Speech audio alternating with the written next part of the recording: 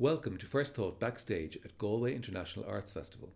I am Paul Fahey, Artistic Director of the festival, and in this series we get to sit down with theatre makers at Festival 2022 to discuss the ideas behind and the making of their shows. You can listen back to all episodes via giaf.ie or find First Thought Backstage on any podcast platform. First Thought is presented in association with University of Galway.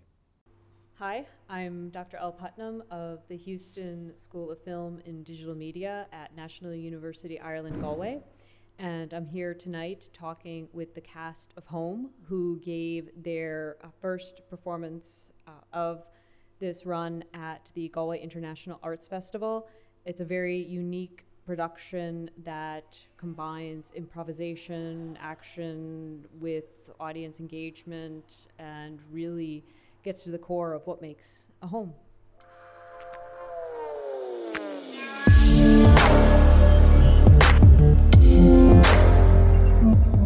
I'm Elle Putnam from National University Ireland Galway, and I am here to host this First Thoughts talk with the cast of Home, which we've all witnessed here. It was quite spectacular.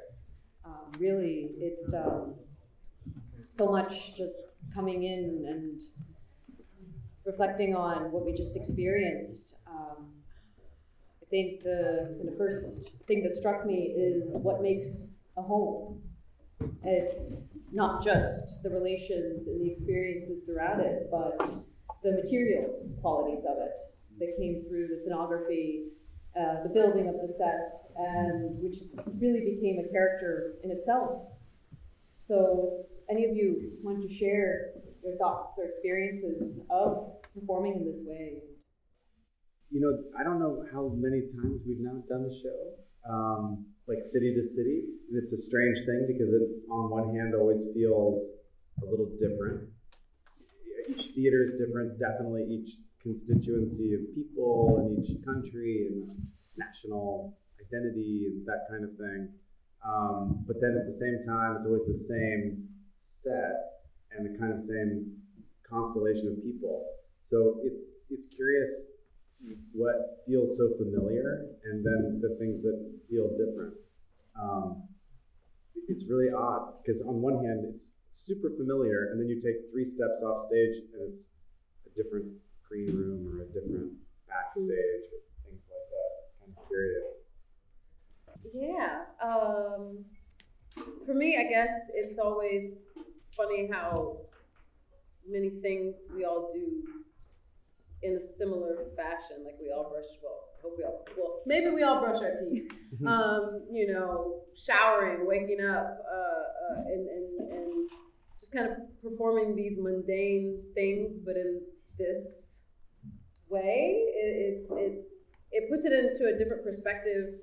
And as a performer, it really, for me, kind of heightens, I don't know if I want to say it heightens those experiences, but it definitely, it just makes it, you feel it, and I don't quite know how to articulate that, what it is that I'm trying to say, but just doing these day-to-day activities in this sort of way just reminds you how many things we all have in common. But also, too, it reminds me of the privilege we have to have homes, if we have homes, for those of us who do, and have the abilities to be in a space where you have a shower, you have a sink, and you have a toilet, and you can have memories of a space and kind of this luxury of the simple things that are simple for most of us here, but then that aren't maybe for others. So there's also that. I think that it kind of makes me think about and consider, and it's a pleasure to be able to do this in different countries in the same. It might be interesting to know that it was also made with everybody creating these kind of tracks and fitting them together, along with Stephen Dufalo, who was the set designer, who was with us, who was constructing the rooms around us as we needed it, and all sorts of things. So it's not like we're just coming in and doing it. We've all lived through the creation of it and the living on it. So it's our home away from home, and we continue to travel with it. It's nice. It goes deeper and deeper each time. For me, doing the show reminds me of everyday living and my family and my first home, especially in the two characters that comes in, and without any script, they relate to you their childhood home. The two characters after the party, and that to me is very moving. And that each one of us, I think, has our own deep experience of home, one way or another. So I would ask you the same question of what you experience in watching the show. Performing in the show made me realize how chaotic normal life is, but we just get used to it. Right. Because say you need to be somewhere on time, but oh no, you wake up late. Then you have to go and do everything that you normally have time to do, but then you have to go and rush through it all so that you can get where you need to be. I'm amazed right now at how many challenges we face in putting this thing up from city to city. Impossible it all seems until we're actually doing it in front of, until we have a full house, in fact. We really can't do it. It doesn't make any sense doing it to an empty space. And obviously so much of the show, the heart of the show is when once our work is sort of done and we've toiled to put it up and whatnot, and then you guys get to inhabit it, then it really becomes a home, and it's just a miracle each time we do it in a new city. And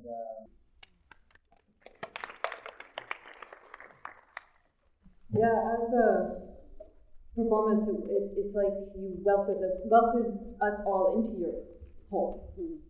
And some of the things that really were striking is the mundane quality of the performance. There was no kind of overarching story carrying it through, but like layers of actions, gestures, and memories that, will reveal and are quite intimate, yet also there were so many secrets and untold stories that form in it.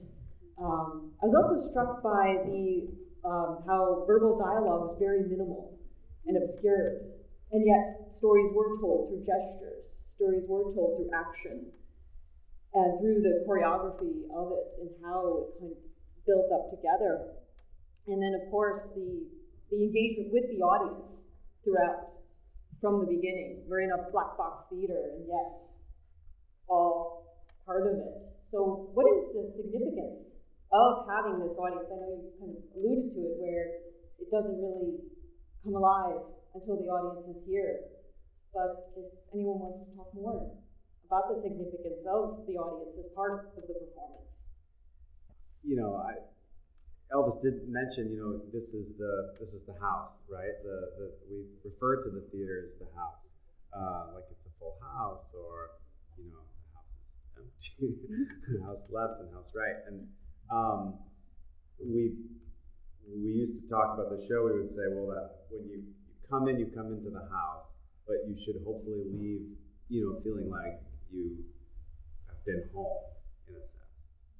And even now, hopefully, if you kind of look around and you sort of see people who have been in the show, and the audience members who you saw up here, or the experience of kind of living through it with them, and that empathy that you feel in seeing your own people going up on that stage and saying either, "God, that wasn't me," or I guess now it is me because I'm being spirited away too.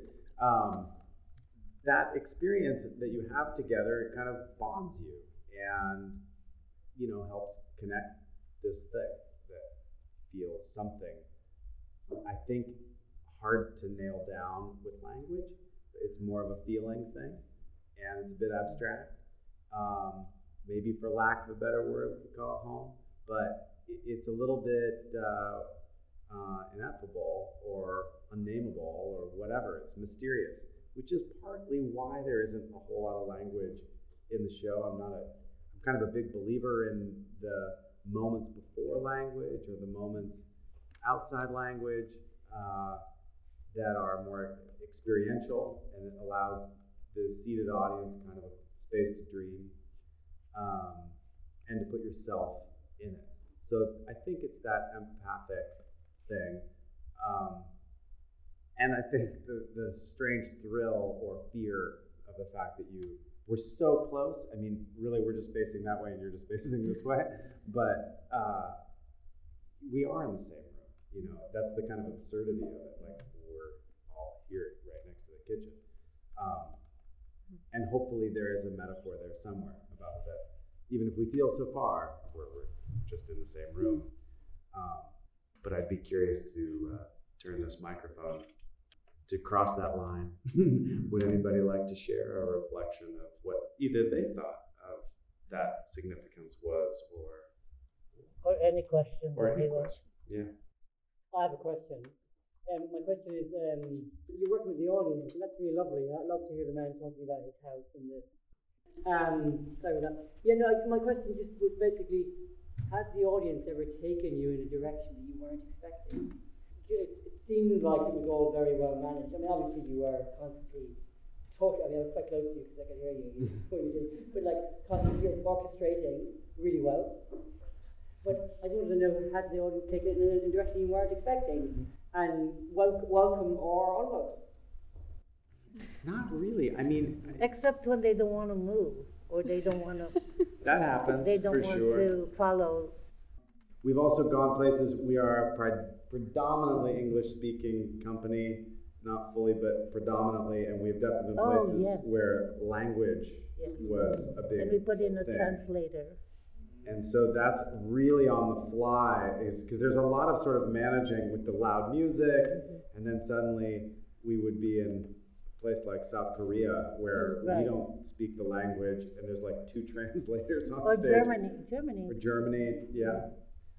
And Well, I just remember the lady who we remember almost daily in and out of the theater, who didn't want to leave. that's true. And, when it's time, we go around and tell people to go back to your seats. In This Wellington. lady, was she the host from the beginning? I don't remember her at all. She just Yeah. sort of was there. She just wanted to be up here very badly. She found her way here, whether she was invited or not. And then when it was time for everybody to go home, back to away from home, back to home base here, Jeff was going around saying, I think we were in New Zealand, and so in New Zealand, Jeff is Jeef. Jeef. And so Jeff, was going around saying, hey, it's time to go back to your seat. And she just turned to him and said, I'm already in my seat.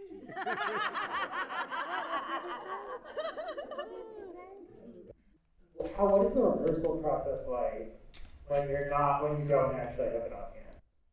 When we don't have an audience. Right. How do you rehearse? Oh my goodness. That's a good question for Alva, because this is Alva's very first performance. She had a dress rehearsal today, and we met Alva like a week ago. Oh Not even. Not even. She started rehearsals Last Sunday. Well, when we don't have an audience when we're doing rehearsals, it's very weird because we need like 20 people or so, for all the stuff that the audience does. And so we have like 1 or 2 people, if any. So if we need more people, we have to pretend that there's people. So, we'll have so my mom would be at all the rehearsals. So she'd be the host, and then we'd be like, okay, here's the first guest. They're totally there, I promise you. And then we'd go through with that until it just made no sense. Yeah. Because there was 20 people made of air walking around. Yeah, it's really a nightmare to practice it, honestly. And we never really figured it out. We would do it, we would get very lost with like chairs or cards, but they don't move. And people like start just moving. So. Anybody else have any thoughts or? I don't think I can reach that. How did you choose that music and why? Right. Well, Jeff invited me to be part of this experience, and we went to high school together, and this is my first experience of being in the theater. Normally I just make songs for my own purposes. But I wrote the songs that I sang for the occasion. And in the beginning, it was kind of an open invitation to make these songs, but also to make there was no real knowing what the soundtrack was going to be. And there was an invitation to try and make some tango music if I could, which turns out I can't. And so there's a piece called Tango, right? Mm-hmm. A video is, when was that made? I think in the early 80s, there's a, I believe it's Polish, and it's, it actually won, it won an Academy Award. Maybe somebody out here is maybe more educated in this than I. But if you're a film buff, it's a short film called Tango. Do you know it, Wolfgang? And no, this is one, and I'm not even going to try to say this person's name because I will absolutely butcher it. But you can find this on YouTube, I'm sure, and I encourage you to do so. But it won an Academy Award for maybe Best Short. I'm not sure what it was in the early 80s. And when I was describing what I wanted this piece to be, of a kind of dance theater piece that was different, I asked people to kind of imagine all of the different generations moving through a house on top of one another, kind of fighting over their fridge. And when I described that, my friend Julian Crouch, who has been kind of the godfather of the piece in a way, he was one of our first directors, and his kid was the first kid, he said, "Oh, you mean like tango?" And I was like, "Oh God, there's always somebody who made the thing. What's that?" And he said, "You have to see this movie." And it is a really brilliant film that is just one tango. And I've seen this thing so many times, I cannot tell you how many people are in it. It's one room, and then the people keep coming in and exiting. But they are literally they film. It's hard to say because it's a strange form of it's not animation, it's film, but it's a loop on itself over and over and over, and it was really done in film because it's all, that year is important, that it's not digital. It's some kind of crazy layering that this person painstakingly was literally cutting celluloid and putting it on top of itself. So it's really worth seeing. And in so doing, I totally fell in love with the tango music, and then shamelessly couldn't get it out of my head and said, well, let's just totally do that because it makes a lot of sense. And the tango music felt so right in its change. It has a lot of drama to it, and it can be both fun and then tragic, like on a dime it can turn. And those weather systems in the music felt so right for something like this.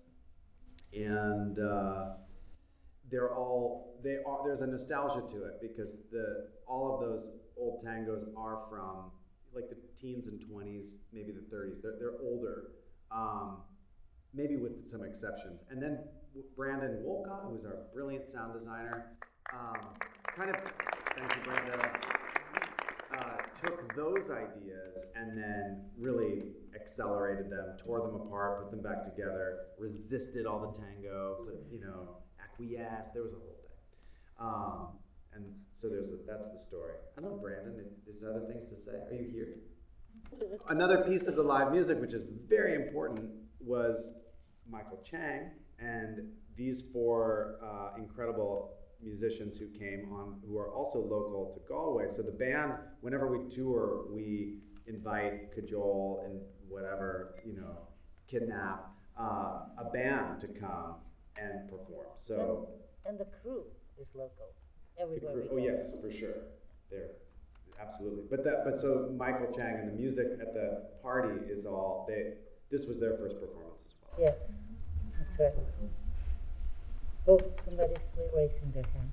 I'm just picturing the script period, how much it was just a creation versus there was like every single detail, stage direction. It's so complicated with all the movement and the physicality. How much did it evolve from the sort of the first rehearsal to where it is now, and what was set and what was not set? Well, that makes me want to do another shout out followed just quickly by a second shout out, which is this is Lisa McGinn, who is our stage manager. Lisa is the eyes and brain and all thing and nervous system, I should say, on this side of the production. Then there is a Kevin Hanley. Are you in earshot? He's at the bar. Kevin is behind all, is backstage, and so yes, there is a script. No, it was never written down. It was like cobbled together and then religiously like figured out how to call. How many cues are there? Hundreds of cues. So yes, every single thing has at least an intended place, but you never know where things are going to go. So like objects, that is all Kevin's domain, as well as like a pretty large crew that has to learn on the fly in the space. That's all Kevin.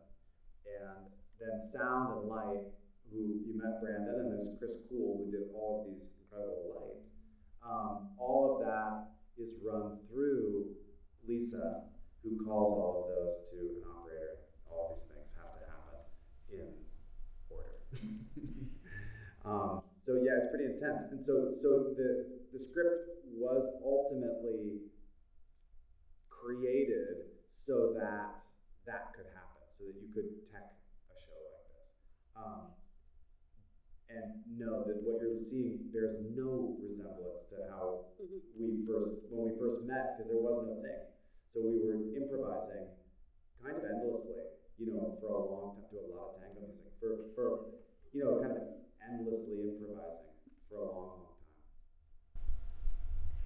To say the term is, I found this incredibly confronting because the lights were turned on us, and I realized something was required of us from the word go, and I was resisting like mad, and being made a participant. And then, as I saw the house being involved, I became intrigued and drawn into it.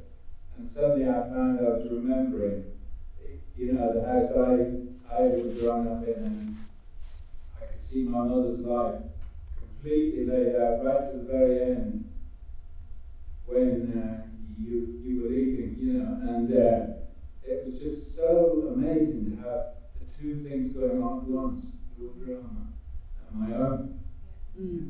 So it was a really successful three-dimensional device that you achieved.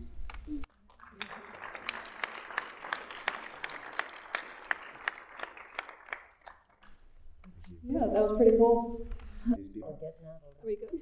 Right? I think we're good. Thanks everyone for sticking around, and thank you for sharing your thoughts and experiences. This has just been such a fantastic evening, and I'm looking forward to going home.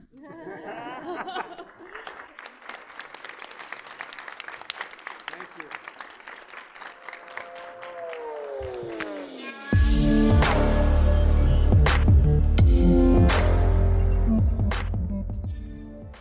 Thank you for joining us for this episode.